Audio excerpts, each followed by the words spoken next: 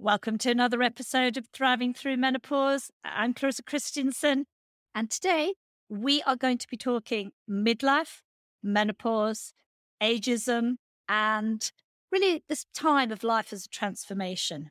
And who better to talk about that than today's guest?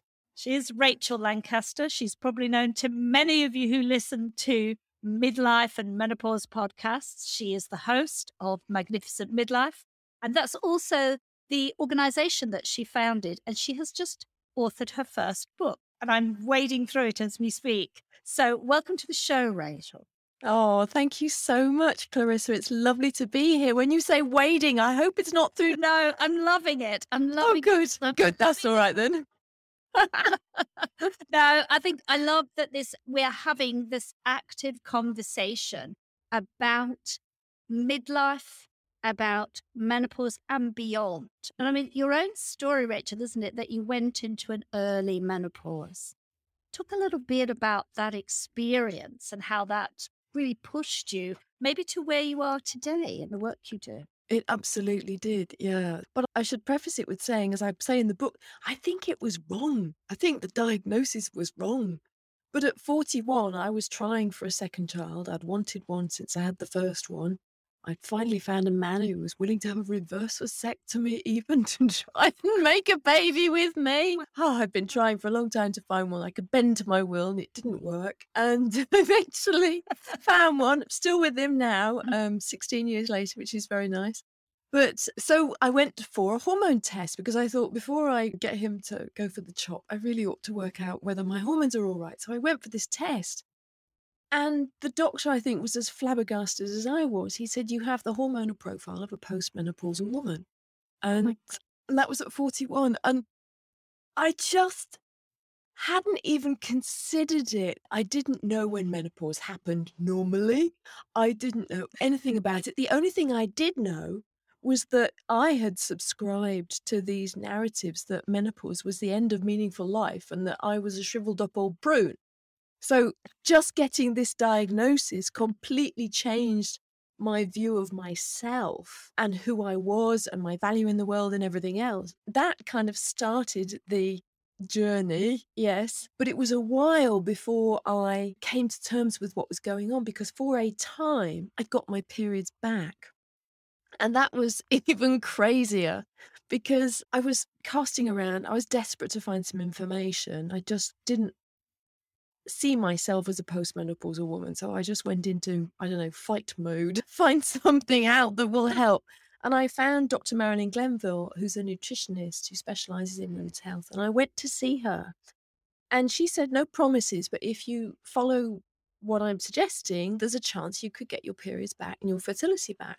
So I did exactly what she suggested, which was basically cutting out alcohol, caffeine, sugar, eating as organic as I possibly could, eating regularly and small amounts regularly so that I could keep my blood sugar levels consistent, so that they weren't dropping and spiking throughout the day. And I did this because I was absolutely desperate to find some sort of solution to this. And I did it. And within 5 weeks, I had a bleed. And then I went back to the doctors. I had another hormone test. They said, "You've gone back to being premenopause." What was all this about? And so my beloved went for the snip. It didn't work. I didn't get the baby. But the book, I've decided, is the baby that I never had.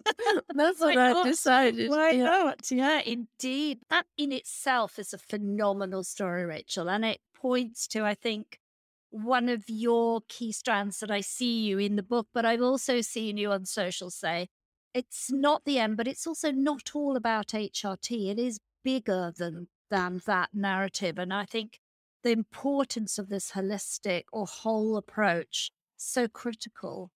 I think it's absolutely massive. And I think increasingly in our modern world, we want a panacea. We want to take a pill and for everything to be better. We don't want to necessarily do the work. But what this has taught me, this whole experience, because it didn't last that long. I think it lasted for about 9 months. And then my body went back to being postmenopausal again. I was like, what the heck is going on? But I think what that meant really was that I was in perimenopause. And that's why they now don't do the hormonal tests. Yeah. Really, they don't like to do them because you can be one thing on one day and one thing on another day. I think that's why.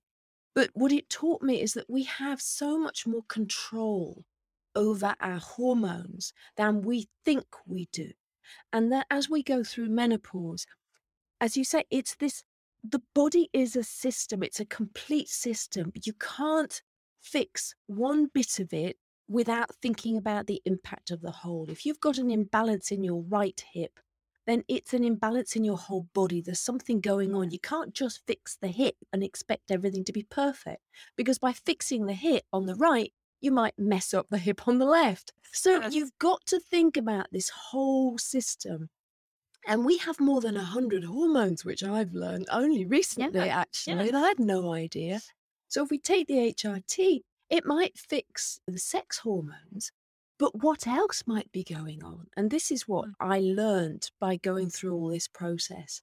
And I've spent the last 15 years basically just finding out more and discovering more, because it fascinates me. Absolutely. It's so interesting.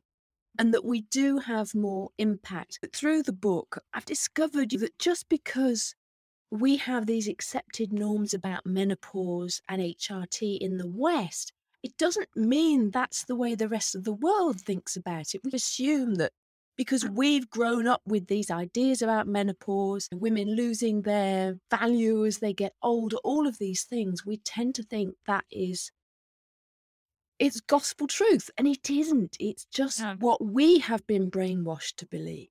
Yeah, I think that's entirely true. I think we are seeing how diverse stories really are from around the world, how very different people are in connecting to their menopause experience.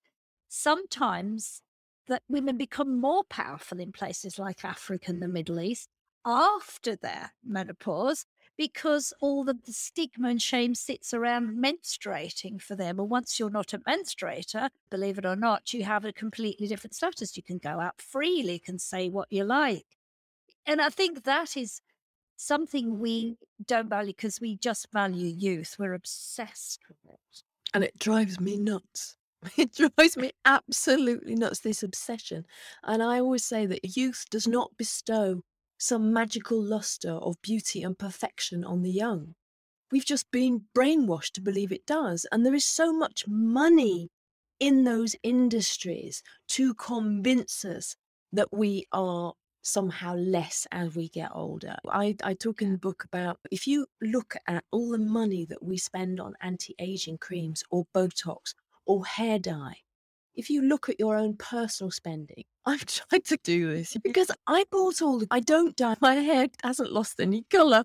So I'm always sort of trying to excuse myself in that respect, because I'm always like, embrace the grey and you're not going grey, but never mind. My mum still has some colour in her hair at 87, bless her. But if you think about that collective amount of money that we spend, it's a national economy. If you look at a lifetime spend and then multiply it by billions of women on the planet. So a lot of people are making a lot of money out of making us feel insecure. And I find it interesting that as countries get richer, their attitudes towards older women are changing to fit into more of the Western way of thinking about it. And I believe that is because of the marketing. It's because of the dollars that are there that companies can make from making us insecure and unhappy. Yeah. This morning I joined a conference which is on dignified menopause. And there was actually a young woman, she's an analyst, and she was analyzing menopause ads from India. And they were doing exactly what you're alluding to there, Rachel, showing the woman going through menopause as being non-grey, slim, attractive, and very much her husband was grey and dignified. And a narrative from the West, because that's not what it's really like in India.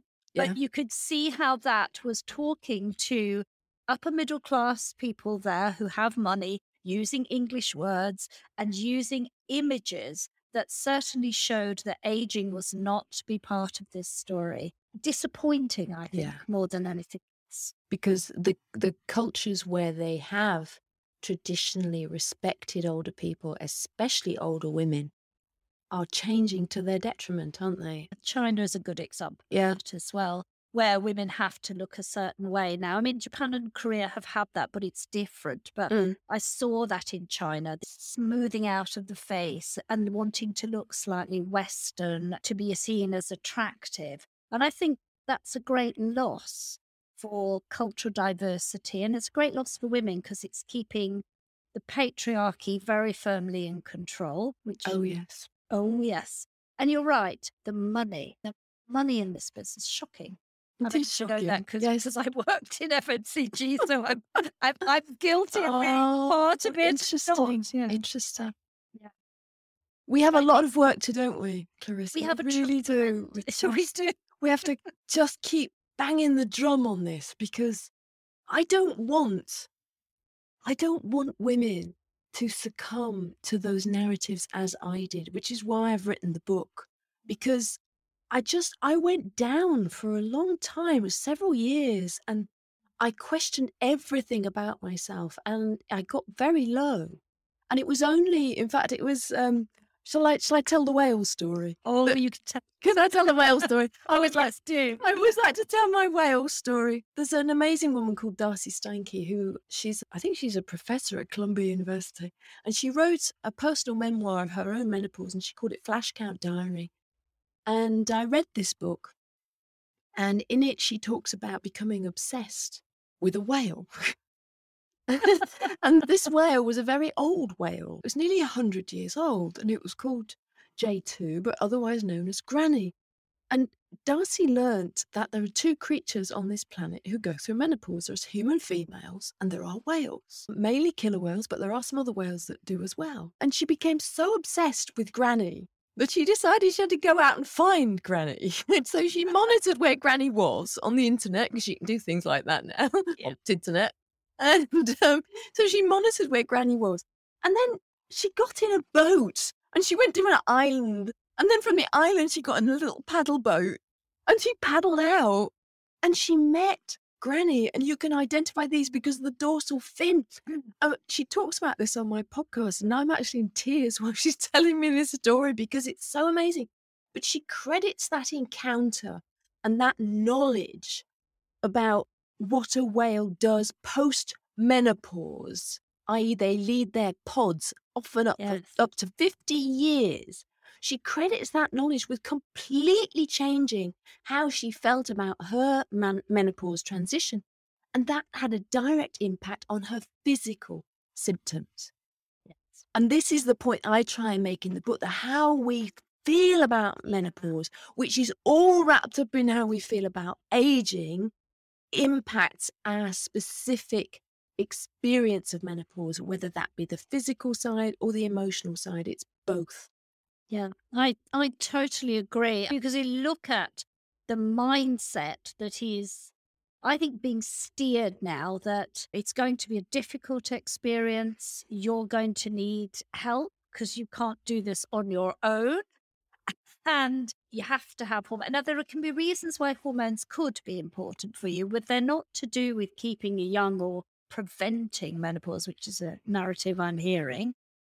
And rolling my eyes and wondering, why would you want to do that? But I'm also seeing that everything is worst case scenario. So I'm not surprised that women are dreading this. I know. What's your response to this? Oh my goodness. I get very frustrated because I think that there are facts and statistics that are thrown out and they scare women. As you say, women then just dread it. It is something to be dreaded, and it is not. It is so not. The other thing about the HRT that really worries me is that there is increasingly this narrative that women need to take it forever. And that really just alarms me, really. And there are various reasons why, to protect you against Alzheimer's, protect you against osteoporosis and heart disease. HRT is never prescribed for those things. It is prescribed specifically to help you with menopause symptoms and specifically hot flushes. But it is not prescribed for the other things, and it shouldn't be. And yet there is this narrative out there that it's a good thing to take. It's good to do exercise. It's good to eat the right diet. It's good to get a handle on your stress, because if you don't, that is going to kill you. That's going to affect your heart, and it's going to, and your brain. So what I always talk about, and I talk about this in the book, is that I really believe menopause is this opportunity, because I believe that the issues associated with menopause are the canary in the coal mine. They are the body's early warning system telling us about issues. You've only got to look at my experience. I went through early menopause. I have no doubt that stress and my inability to manage my stress brought about my hormonal fluctuations at 41. I have no doubt about that whatsoever. I'd lived a very stressful life. There's also been some reports that air pollution might bring about early menopause, and I've always lived in the most polluted places in the world. Yeah. Seriously. Maybe there's that. So I'm always trying to be curious about what's going on. And if we mask these issues with HRT, we miss the opportunity to fix things. And so, for example, I know of a lot of women who love to keep drinking alcohol the same as they did in their 20s. And they take the HRT to sort out the menopausal issues. Whereas I know, because when I weaned, I was on HRT from about 46 to 51 because of the early menopause. I was told to go on it, and I weaned myself off at 51.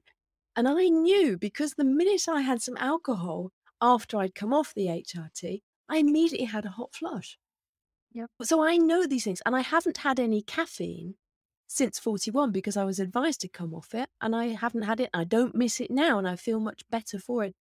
So I want us to be curious about why these things are happening, what is going on, and then deal with those issues rather than masking it and missing that opportunity to fix things so that we can have long-term health and well-being.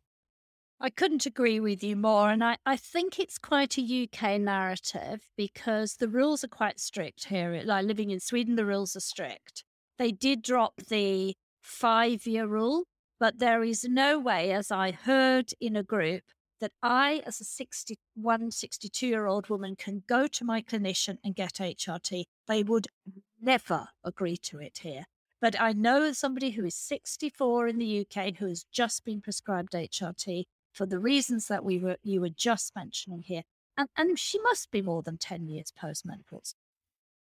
And that's supposed to be a rule of thumb, but suddenly, HRT, yeah, here you are. And I just think that you're right. These are warning signals, messages from our body that maybe we haven't taken as good care. We're pretty carefree in our 20s. We are. We think we're, invincible, but we're not. And the opportunity to change and look at ourselves is huge. And I think you quote Lisa Mosconi so well in your book. And yes, if anybody is a leading women's health expert, she's one of them.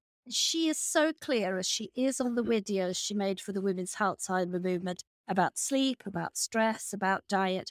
And yeah, maybe HRT, but she's not convinced, yet that's been twisted to make it sound as if she is. Yes.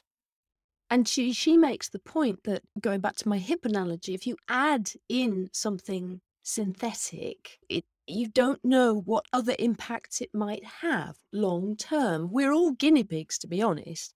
We don't know what the long term impacts are of these things. And I also have a fear that I like to think about the environment.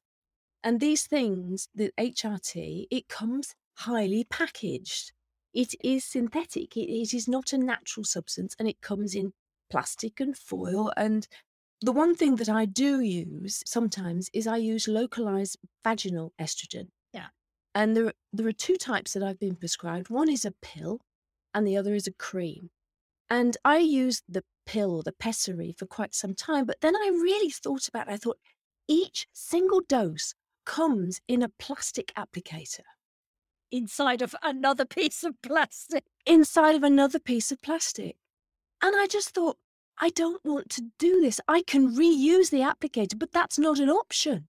So you get this tiny little pessary and this big piece of blue plastic, which is not recyclable. And so then I switched to the cream because you get one tube of cream with one applicator. But again, you still have to repeat the applicator. And if we're trying to move away from using toothpaste in tubes because tubes don't decompose either, do we really want to be expanding our use of unrecyclable things?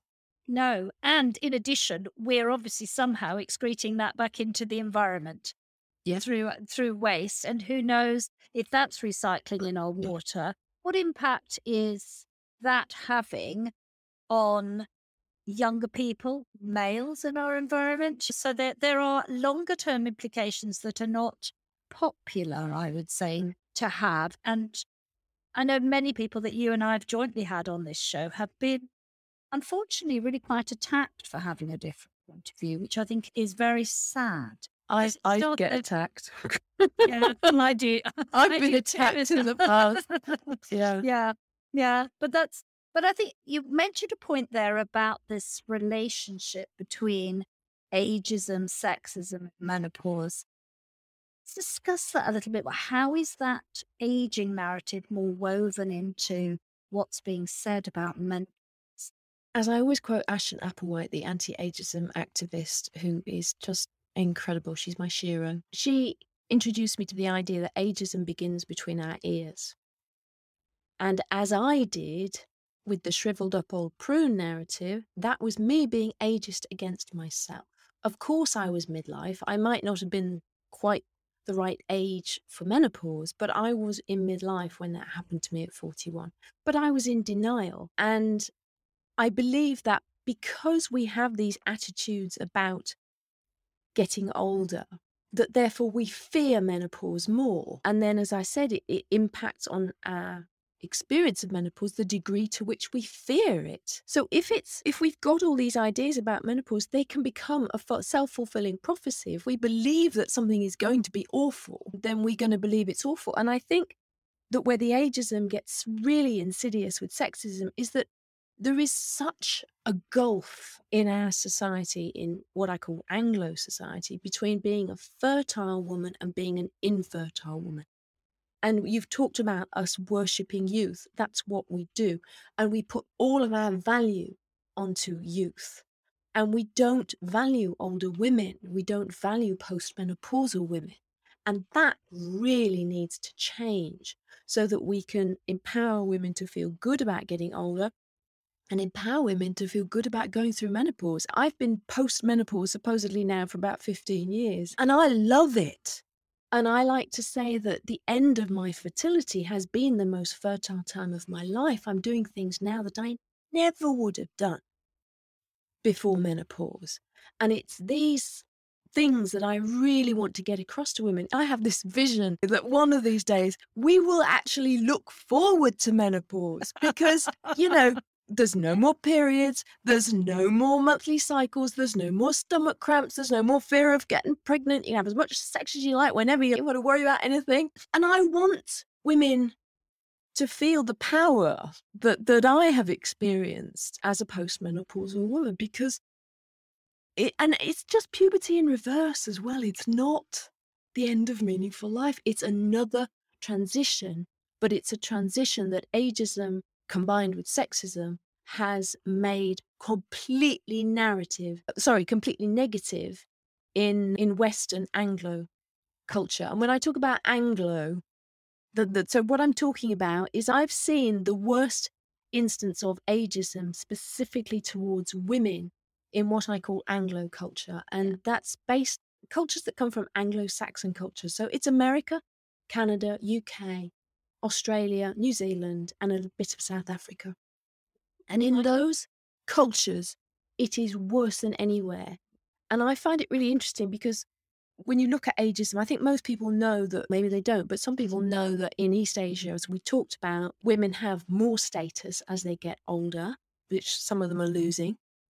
But you don't have to look too far, even in a European context, to find cultures where women have more status. Because if you look in Catholic countries or Orthodox countries, the non-Protestant ones, i.e. the non-Anglo ones, women don't appear, in my view, to suffer as much ageism as they do in my culture. No, I think that's true. If we look at France or other parts of Southern Europe, you have a different status. I would say that it is living in the Nordics, having lived also in Australia and the UK, that I see subtle ageism. So it's difficult for an outsider to see it because you think, oh, yes, Nordic women are very strong and powerful now. Then being old here is not seen as something strange. There's a lot of intergenerational mixing at the gym and all the rest. But you get to the workplace. Can you get a job as a 55-year-old woman? You couldn't for love nor money. I did an event here with a union, very Swedish to be in a union, but there were women who had applied for over 100 jobs. They were 50 plus women. They weren't even getting to an interview, just young people. So I think it plays out differently, but it's not as played out in the physicality, which is so evident with the Botoxing and the being thin and that sort of side of it that is endemic, especially living in Sydney. I mean, there's no comment about that. Sorry, Australian friends, but the pressure to look a certain way was, I think, exhausting, to be honest. And I think it's interesting you mentioned exhausting. I think a lot of women get to midlife and are exhausted. They have been running on empty for years, decades, as I was. And then we have a bad menopause experience. So actually, I want to get to the younger women, not just to tackle the ageism with the younger women, but also to get them to think about how can they look after themselves better so that they can have a good menopause experience. And I think it's a number of, and her name escapes me now, but she did the training with Jenny Burrell, and so I did that. And she said, every decade has a cumulative effect on the menopause experience you will have. But I don't think that message is quite landing with you. No, it's not. I think we think we can have it all. And we might be able to have it all, but we can't necessarily do it all at the same time. No, that's probably the truth. But why do you think this ageism, sexism stays where it is? Is it just to do with the money from the industry, or is it patriarchy? Is it men feeling that they have more power over less feisty younger women? The ageism itself, going back to the Protestantism, is based in the work ethic of Protestantism, because as we get older, the assumption is that we're not able to work and therefore our value goes down. And then I think in Anglo culture, we particularly have the sexism that goes along with it. And I think a lot of that is the marketing. I really do. And I think social media hasn't helped in that respect. And I think there's a book that was written in 1966 in America. Have you heard about this? Feminine Forever. Oh, so it's in the book, and written by Robert A. Will, and he was pushing HRT because he described postmenopausal women as being castrates. Oh my goodness. And he said that our vulvas and breasts just shrivel. Really? Yes. Tell that to people who are 50, 60, 70 and having great sex and looking great. And his solution was HRT. Yeah. And there's an episode in it where he writes about a mobster coming and looking for help because his menopausal wife is not looking after him anymore.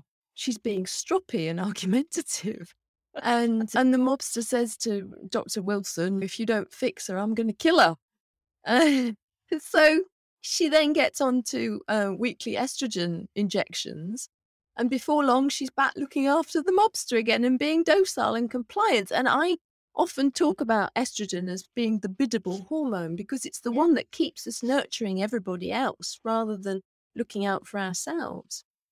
That's a good way to describe it. Yeah, I do think that this book has a lot to be responsible for in terms of attitudes towards women. It was a runaway bestseller when it was written. And he was promoting HRT, and he was promoting HRT forever, feminine forever. And, Sales of HRT went up exponentially until the time of that survey when it was found to be linked to breast cancer, which has now been discredited and there is much less of a risk. But for a long time, that was the narrative and it was very popular. And guess who it was promoted by? The drug companies. Guess who was paying Robert Wilson? The HRT drug company. So exactly. So I always say, honestly, it's follow the money because usually there is some money involved. But this created a whole narrative about women only being valuable to their menfolk if they were fertile and if they were compliant and if they were nice little women. Yeah. And so that is really it, isn't it? Yeah, it's being a nice, small, accommodating little woman. And we're not anymore. No, we're not. We're not. We are definitively not that anymore. And I think that's probably also the sort of dissonance that's going on, because on the one hand, there is, as you said, this perpetuating, and it's driven by beauty companies and drug companies, and the pinking of menopause, I think, is a good that Sarah from the Menopause Inclusive Course, she calls it the pinking, where all these supplements that cost her a huge fortune. And the menopause skincare, what's that about? Yeah. Don't get me started on that one. No, that one that's tied up in it all the way. So when you add all that up, and I have no idea who can afford to pay $300 for supplements every month, £300. I mean, they're just ridiculous sums women are feeling they have to do. But it's based in fear, isn't it? It's about the fear factor. Yeah. But then there's women out there like us and like lots of women that have been on both our respective podcasts who smash that whole image. They're doing amazing stuff. This is when they come out the box, build businesses, write books, start podcasts. It's about bringing those women into the fore, and the 20% who have a relatively symptom-free menopause. Bring them to the fore. They get forgotten. They get forgotten. It's the 20% who really suffer who get the attention. And I understand that because the negative voices will shout the loudest. The negative narratives will sell newspapers. The negative stories the headlines will get people to buy stuff. Again, it's back to the money. But yes, I want to really promote a more positive perspective on menopause. It's been transformational for me. I really see it as a gift. It's allowed me to talk about this in the book as well, to take stock, to stop, to think about what I want for the rest of my life. And that's what I want menopause to be the catalyst for, that women use it to take the time to think about what's working, what isn't working, where they want to go, what they want to do. And I think one of the also very exciting things is that post-menopause, we do have a different hormonal profile. And guess what? We're supposed to. It's not a hormone deficiency. No. When I hear menopause being described as a deficiency disease, I'm getting even higher up on my... Because we're supposed to. We've done this for centuries.